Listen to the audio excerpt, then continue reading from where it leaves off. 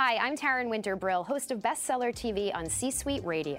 On this show, I sit down with leading business authors to find out what makes their books stand out from the crowd. With thousands of new business books and titles being published each year, we try to make it just a little bit easier for you to decide which ones are worth the read. Thanks for listening. This podcast is part of the C-Suite Radio Network, turning the volume up on business. Hi, everybody. Welcome to Bestseller TV. I'm Taryn Winter-Brill. We're here with Jeffrey Hayzlett. He's the author of Think Big, Act Bigger, The Rewards of Being Relentless. Jeffrey, great to see you. Thanks for being here. It's good to be here, and I can't wait to be big. We're going to get there. So let's talk about some of the rewards of being relentless. One of the main posits of the book is acting bigger is the key to achieving bigger. So how do you act bigger? How do you do it? Just be bigger and bolder. I mean, go find a bigger pond. Even if you're an introvert, go be the biggest introvert you possibly can. It doesn't have to be loud and obnoxious. It's just saying, look, in everything that we do in life, we can be bigger. We dream big. Why not act big? And I want to move people past dreaming to actually doing things that are big in their life, whether it's for themselves or for their business. Okay, so there's a lot of steps to getting there. And one of the things you say is the most important thing is owning who you are. What do you say to the guy or the woman who says, I know how to own myself? Or what do you mean by that? What do you mean by owning who you are? And how do you execute? You know, I see a lot of people, especially speakers and others, who go out and kind of play a role. And it's hard enough being me. I don't want to be somebody else. And so it's really about saying, I'm very comfortable with who I am, so that you don't have these little voices going off in your head when you're trying to do things, like whether you're doing television, whether you're doing a big presentation for the board, or whether you're going out and knocking on doors to sell something. A lot of times we start hearing voices, and we start hearing all these things in our head that say, you can't do this, or you're a loser, or you tried that once before and you failed. And it's all about moving past those things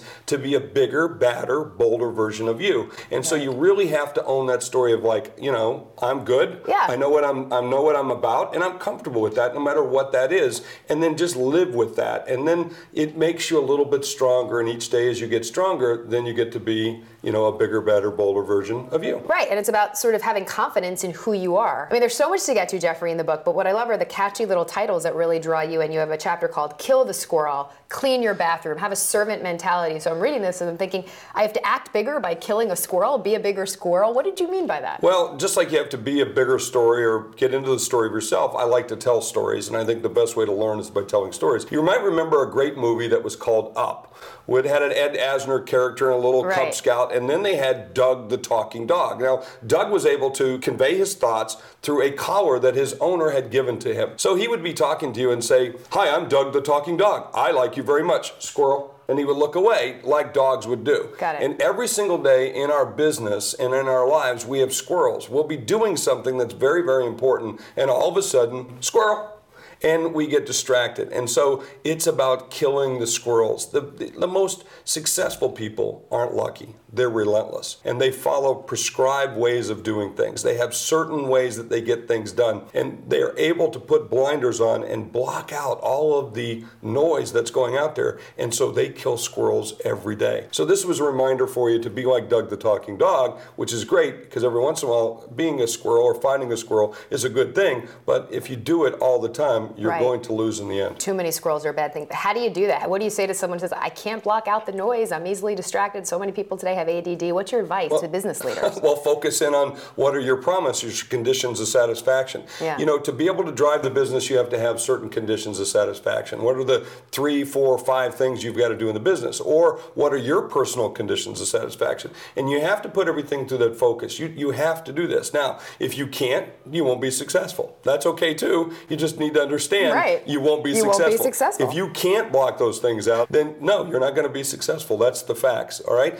But if you're able to focus, if you're able to get down and understand what those conditions of satisfaction are for you, in terms of building profit, building customers, building margins, building customer satisfaction, building brand right. value, then you can really focus on the things that you've got to get done, and then you push away all those squirrels. So Jeffrey, what's your feeling on asking others for advice? Always. Why not? I mean, I don't know all the answers. I'd like to think that I do, but I know that I'm not aware of what I'm not aware of. So the best way to do that is to go and find people who know great things and to ask them, because they like to share that information. Right. I'm on the board of about 14 different companies. I have companies calling me all the time, asking me for advice. I've bought and sold over 250 companies in my career, $25 billion in transactions. So I've got a little advice to give. I've been through the ringer a couple times. Right. I know what it's like to act small and be small. I know what it's like to think big and act bigger. So go and ask somebody else and reach out to someone that you might not know and just say, hey, may I ask you a few questions to get some help? A lot of leaders might say that's a sign of weakness. So like they're supposed to be omniscient and know all, and it shows that, I'm a little shaky on things. In order to be a maestro, you got to learn to play a lot of bad notes. We can't pick up an instrument and start to play right away. We can't be a great athlete without practicing a lot, and we certainly can't be a great business without making mistakes and doing things right over and over and over and continuous improvement to make sure that we're bigger and better than we were before. Exactly right. Something that I really like in the book, and this is one of my favorite rules, you have something called the Caitlin Rule, which I think is applicable to so many people in and out of the office. So tell everybody quickly what that is. This is the very first story in the book and one of the most poignant. In fact, some people when they first hear it think it's a little cruel, but in the end they think it's pretty brilliant. Yeah, you got to get to the end and then you'll understand. Exactly. Right? So we had a young woman who was working for us, and a potential superstar, came to work for an operation and stopped by my office. We're about to go and meet with a company where we're taking the company public. And we only work with high growth companies. And we're about to take this company, as we take 2 or 3 companies public every year, and she stopped by my desk to say, hey, should we take color copies to the presentation? And I turned to her and I said, you're new here, Caitlin, so you don't know this rule. In fact, I'm making it up right now. Right. And I'm going to put your name on it, because here's the rule. You only get to ask me 21 questions. You can ask me about the meaning of life. You can ask me where the best Italian restaurant in New York City. You can ask me, is the A train the best train to take cross town? You can ask me anything that you'd like to ask me. Is that one of your 21 questions? Why 21 though? Let me just stop you. I just picked it up out of the air. It was a flashlight. Could have been 22, 21 sounded good. So at that moment it was 21. Number, right? Yep. And so she turned to me and said, I don't think so. I said, good career move. Because if I have to answer that, what do I need you for? You see, I turned to her and I said, Caitlin, I hired you because you're a big dog, because that's what we hire at Tallgrass. You're going to be a superstar. You're going to have my job one day. I saw that in the day that I saw you, and we wanted to have you come work for this company. Yet you're asking me a question you already know the answer to. My job is to hit a mark, do certain things in the company, as is yours. I need you to do those things. And if you can't do them, if you can't anticipate them, if you can't even try them and even make mistakes with them, then what do I need you for?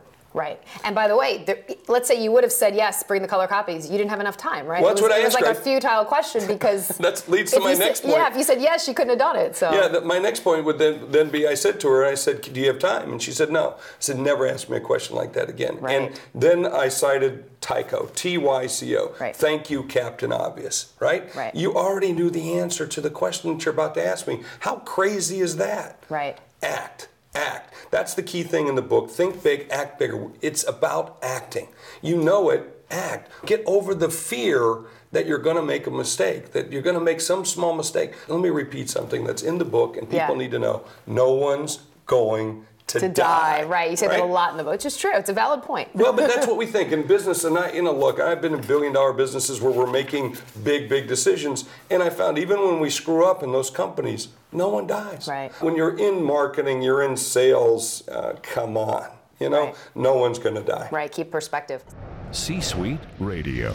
Something else you talk a lot about in the book, Jeffrey, is cadence and how it's so important for a company to have cadence. We know what cadence is, but how does it apply rather to leadership and CEOs and running a company? If you're watching TV, a big drama, you see kind of a cadence of the characters, how they move in the background. Like an old show used to be West Wing, and you always saw them moving all the time, We have a cadence that we're going back and forth. It's an energy that you see, kind of like a river, that you see in a business. And I've bought and sold a lot of businesses, and every time I've stepped into that business, I can see the cadence. You can look at it, you can feel it, you can taste it. And how do they operate? It's a little bit related to the mood, in terms of do they have a great mood or a sour mood, a fantastic mood, but it's more around what's the energy. Okay. It's like even when my employees will tell me sometimes it's cold in the office, I'll say work harder.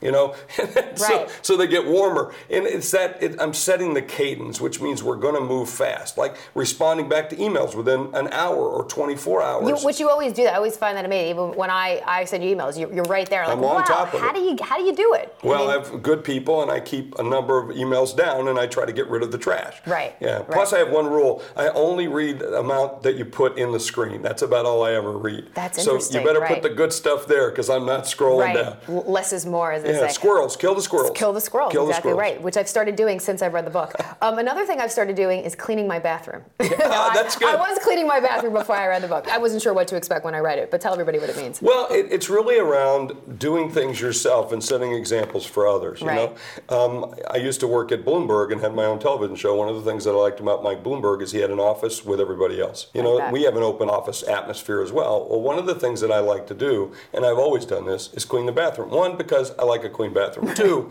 because if people see me cleaning the bathroom, there's no other job that they can complain about doing. And so when I stop by and say, hey, help empty the garbage, or how about clean up your desk, or how about I need you to do this, I'm cleaning the bathroom, so don't be bitching and moaning and complaining about me asking you to do certain things. And I also think it sets a tone for, you know, that cadence, that look, that feel of we're going to keep things tidy, we're going to keep things neat, and if the boss can clean the bathrooms, I can do that around my desk. Absolutely, it sets a tone. If you see Jeffrey Hazlett sort of cleaning the bathroom, cleaning the kitchen, it's like, wow, we all chip in, we all help. You know, there's no sort of hierarchy in terms of who does what. Something you do say it's okay to be a little bit in terms of thinking big and acting bigger. You say, you know, it's okay to be a little irrational, be a little pig-headed. Some people might call it arrogance, but you don't. No, it's only arrogance if it's not true. But, you know, let's get to the real reason you should be pig-headed. I think, you know, when you look at great leaders in business, they are pig-headed, and they're a little bit irrational.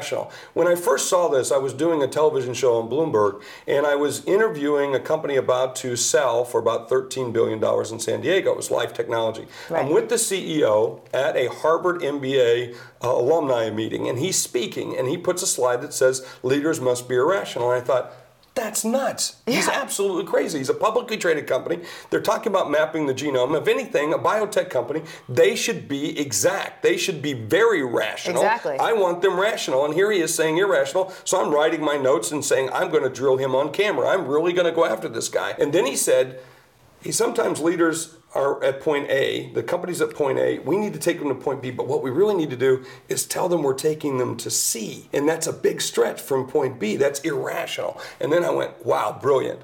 Because we have to do that as leaders, and we have to be a little pig-headed. We have to say, no, the quality must be at this level. We must hit these goals. We must have this level of customer satisfaction. And we're always stretching it, and someone's got to put a stake in the ground. I would call those dog soldiers back where I'm from in South Dakota. These Indians who would put a stake in the ground and tie themselves to a stake in battle to never retreat. And that's what leaders should do. So it's okay to say no. It's okay to say no, it's okay to say yes, and it's okay to be a little bit crazy from time to time, saying, you know, it's just like when you played sports, and I'm sure you did when you were younger, and the coach says at the end of practice, and you're exhausted, you've just stopped, and you're heaving, and he or she says, do another lap. And you've been there, right? And we think, I'm going to die.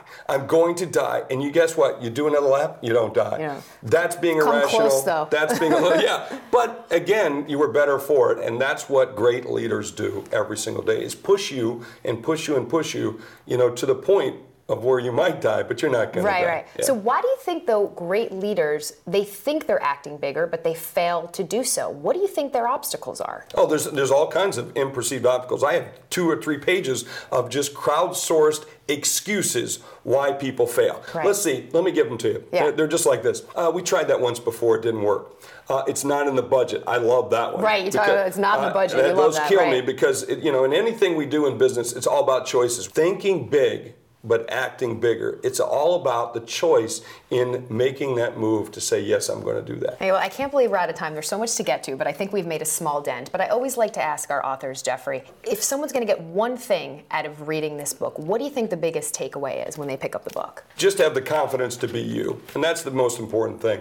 You know, for so long in business, we've beaten our businesses down and cut and cut and cut. And we've also done the same thing with ourselves. From the time we get up to about this tall to the time we get really tall, people tell us we can't do things all the time. I come from a place that most people only know on a map. And yet I've gone into some of the biggest and highest places in the world, in companies, and running companies, being on television, speaking, author, and if I can do it, they can do it. So it's all about, getting in your head to think big and act bigger and be relentless about it. Never stop, because there's all these people wanting to make you stop. What I just love, though, is there's all these people trying to mold you and tell you this is how it's done. But it's so, one of the core tenets of the book is own who you are, embrace it. Tell somebody, no, that's not how I do it. This is how I do it. And you execute, you show why it's right. Well, I think it's so, so crucial. Frank Sinatra, do it my way. Exactly right. Well, there's something to be said for that. Jeffrey, thanks so much for joining us. Thank you. Thanks for taking the time out of your busy schedule to be with us. Absolutely. All right, we appreciate it. And remember, if you want to get the book and find out more, all you have to do is go to our website,